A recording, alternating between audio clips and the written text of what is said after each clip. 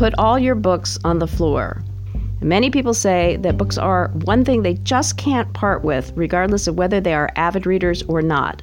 Truly decide whether you want to keep something or dispose of something. You must take things out of hibernation.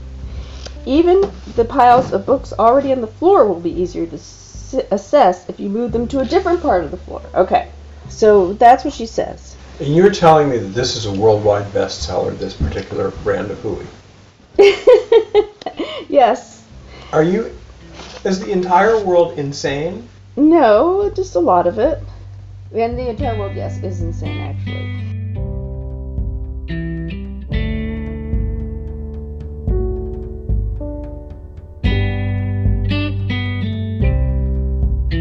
Bonus points if you identified the sacred text. I'm reading from Marie Kondo's bestseller, The Life-Changing Magic of Tidying Up. My husband and I are upstairs in front of an IKEA bookshelf so perilously overstuffed that it leans to the right. There are 6 liquor store boxes at the ready. We're trying to prevent a bookcatastrophe. I'm Debbie Gallant, and this is Stuff.Life, a podcast about our relationship with things. And this week, we're going to see how Kondo's method stacks up against our bookcase. And yes, Ms. Kondo is indisputably the world avatar of tidiness. But she's going up against the marital property of 2 people who take books pretty seriously. My husband, a newsman, occasional poet, and former English major, came to the marriage with the poetry of Yeats and Shelley, and many tomes on the architectural history of New York City. And me, I'm the typical writer. I spent my formative years avoiding other children, except for the ones in books. And, oh yeah, I've written 3 novels. Generally speaking, Warren won't part with books about New York City, or anything by poet/undertaker Thomas Lynch. But right now, he's being very resistant to the Marie Kondo method. All of this off the shelf, but I don't know if we have time for all of this. Do you want to do No. What? No. I don't want to take any of them off the shelf. Well, we're going to take some. Get rid of books. We'll pull books off the shelf, look at them, and say keep or get rid of. Okay, but we're not going to put them in the floor, and we're not going to pick them up and move them to another part of the floor. No, but let's do one shelf at a time, and let's pull them onto the floor, just for the sake of argument. Okay? We're going to take this bottom shelf here. Be my guest. Take all the books in that square of the bookcase and put them on the floor. And then we're going to go through them together. Round 1, Debbie. Okay. So the first one, Upper West Side. Keep. Because what? It's a reference. No. Now let's go into reference book. Reference books are available online. They're available in libraries. And since when do you need a reference about the Upper West Side? Keep it. Round 2, Warren. And so it goes. We get rid of Anna Karenina. The type in this paperback edition is way too small, and these days you can get it for free on Kindle. Howard's End by E.M. Forster meets the same fate. We even let go of a James Thurber. James Thurber, The Beast in Me and Other Animals. I'd let it go. Really? Yeah, most of the Thurber I'd keep, but that one is not so great. That's not a good Thurber? Okay. All right. And just as Ms. Kondo predicted, we find lots of books we meant to read but never did. Okay. Devotion, a memoir by Danny Shapiro. Okay, I remember getting this and not reading it. The reason being, I think it's really sad. Her parents die, and then she does yoga or something. And I think it was too disturbing when I got it to read. So even though somebody said it was really good, if it was too disturbing then, it's probably too disturbing. It might get less disturbing as you get further. In these cases, she writes, the book's purpose was to teach you that you didn't need it. She also says, if you only got halfway through a book, its purpose was to be read halfway. 20 minutes in, we're burning and pillaging. Okay, The Richest Season by Marianne McFadden. Oh my God, it's a reading copy of something. And it's very unpleasant. There's no margins. Let it go. Okay. The Great Bridge, the epic. Let it go. It's not as good a book as it should be. Okay. I wish it were. Consider this.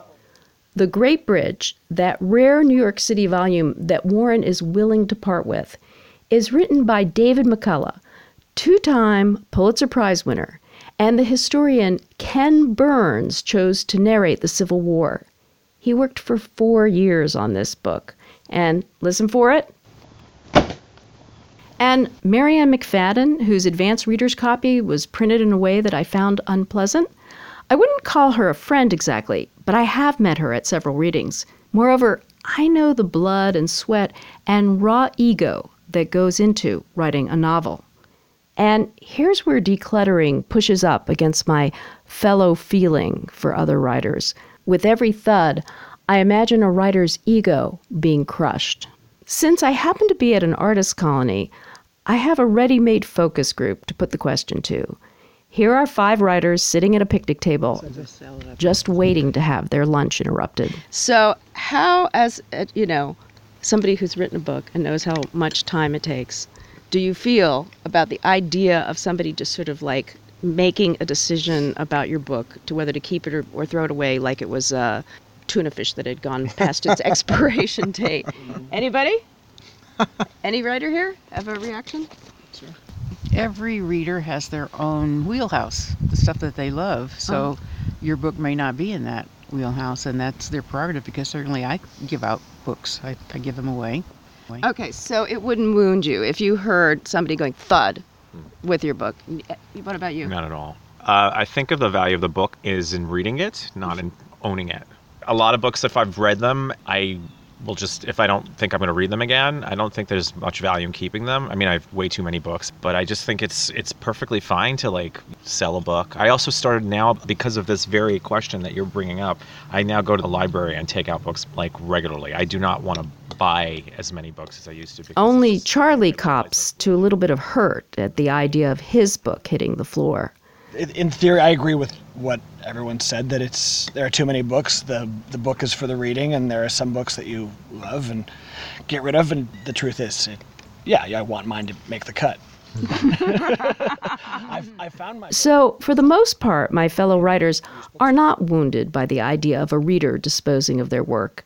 In fact, Kelley sees the positive side.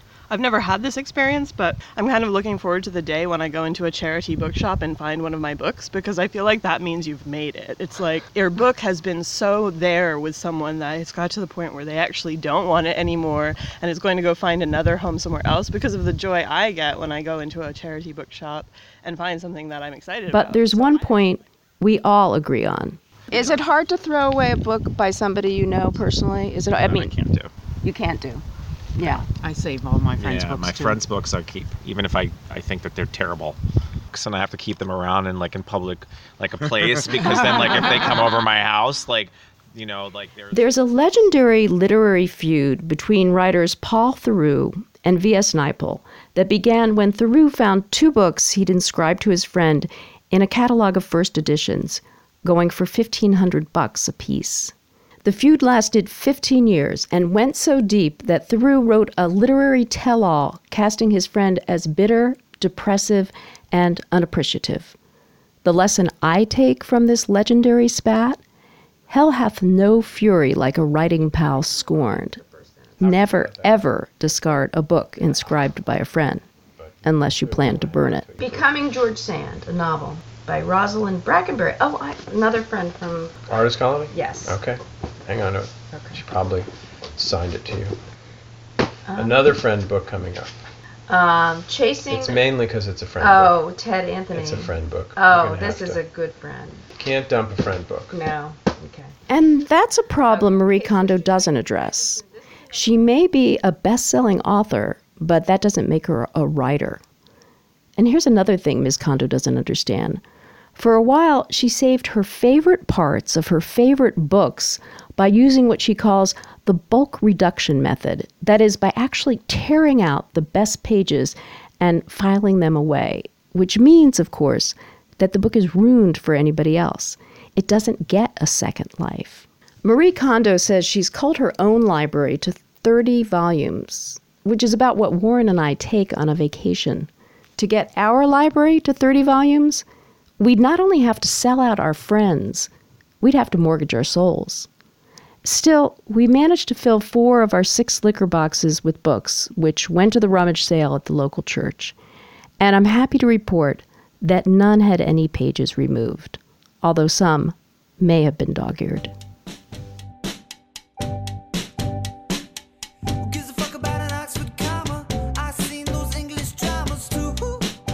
The music at the top of this episode is from Blue Dot Sessions. Thanks to the Virginia Center for Creative Arts for giving me the time and space to work on this podcast, and to my fellow writing fellows, Charles Fishman, Charlie Graeber, Dolores Johnson, Eric Sasson, and Kelley Swain. Thanks also to composer Stephen Landis, who took time away from his keyboard to give me some sound mixing advice. You've been listening to Stuff.Life, which you can hear on iTunes, Stitcher, or wherever you get your podcasts. And be sure to follow our blog at Stuff.Life. That's .life, not .com.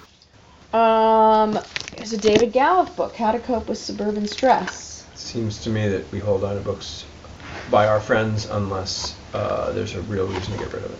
Okay. A note from the Professional Organization of English Majors.